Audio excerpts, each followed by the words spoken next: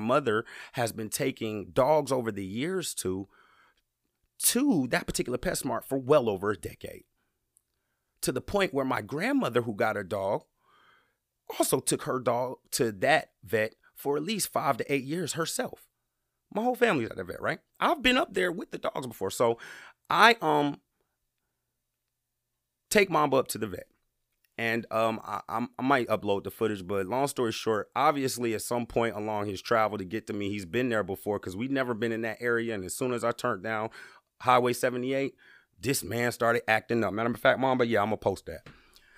So, now mind you, I'm driving a nice vehicle. I'm not going to put it out there. I almost said it, but maybe not. You know, I have on nice shoes. I have on and I'm not flexing, you know, I like watches. So I might have had on like a no flex, a $1,200 watch, a Movado watch. You know what I mean? I don't get out often with the pandemic and everything. But I go to get Mamba and he start acting like a hood child to the point I got to pull to the back of the PetSmart, rough him up, have a talk with him, pull up to the front of the PetSmart. And mind you, I set this up months ago. They told me it was a curbside drop-off.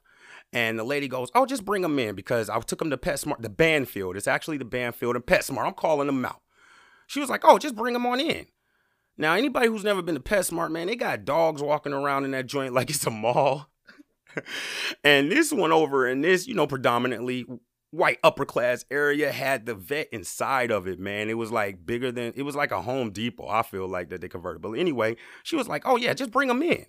Now, it was on me, self-awareness, taking responsibility, emotional intelligence, because I waited to the last minute to take them seriously because I went back and looked at the email and it started talking about printing something off and filling it out.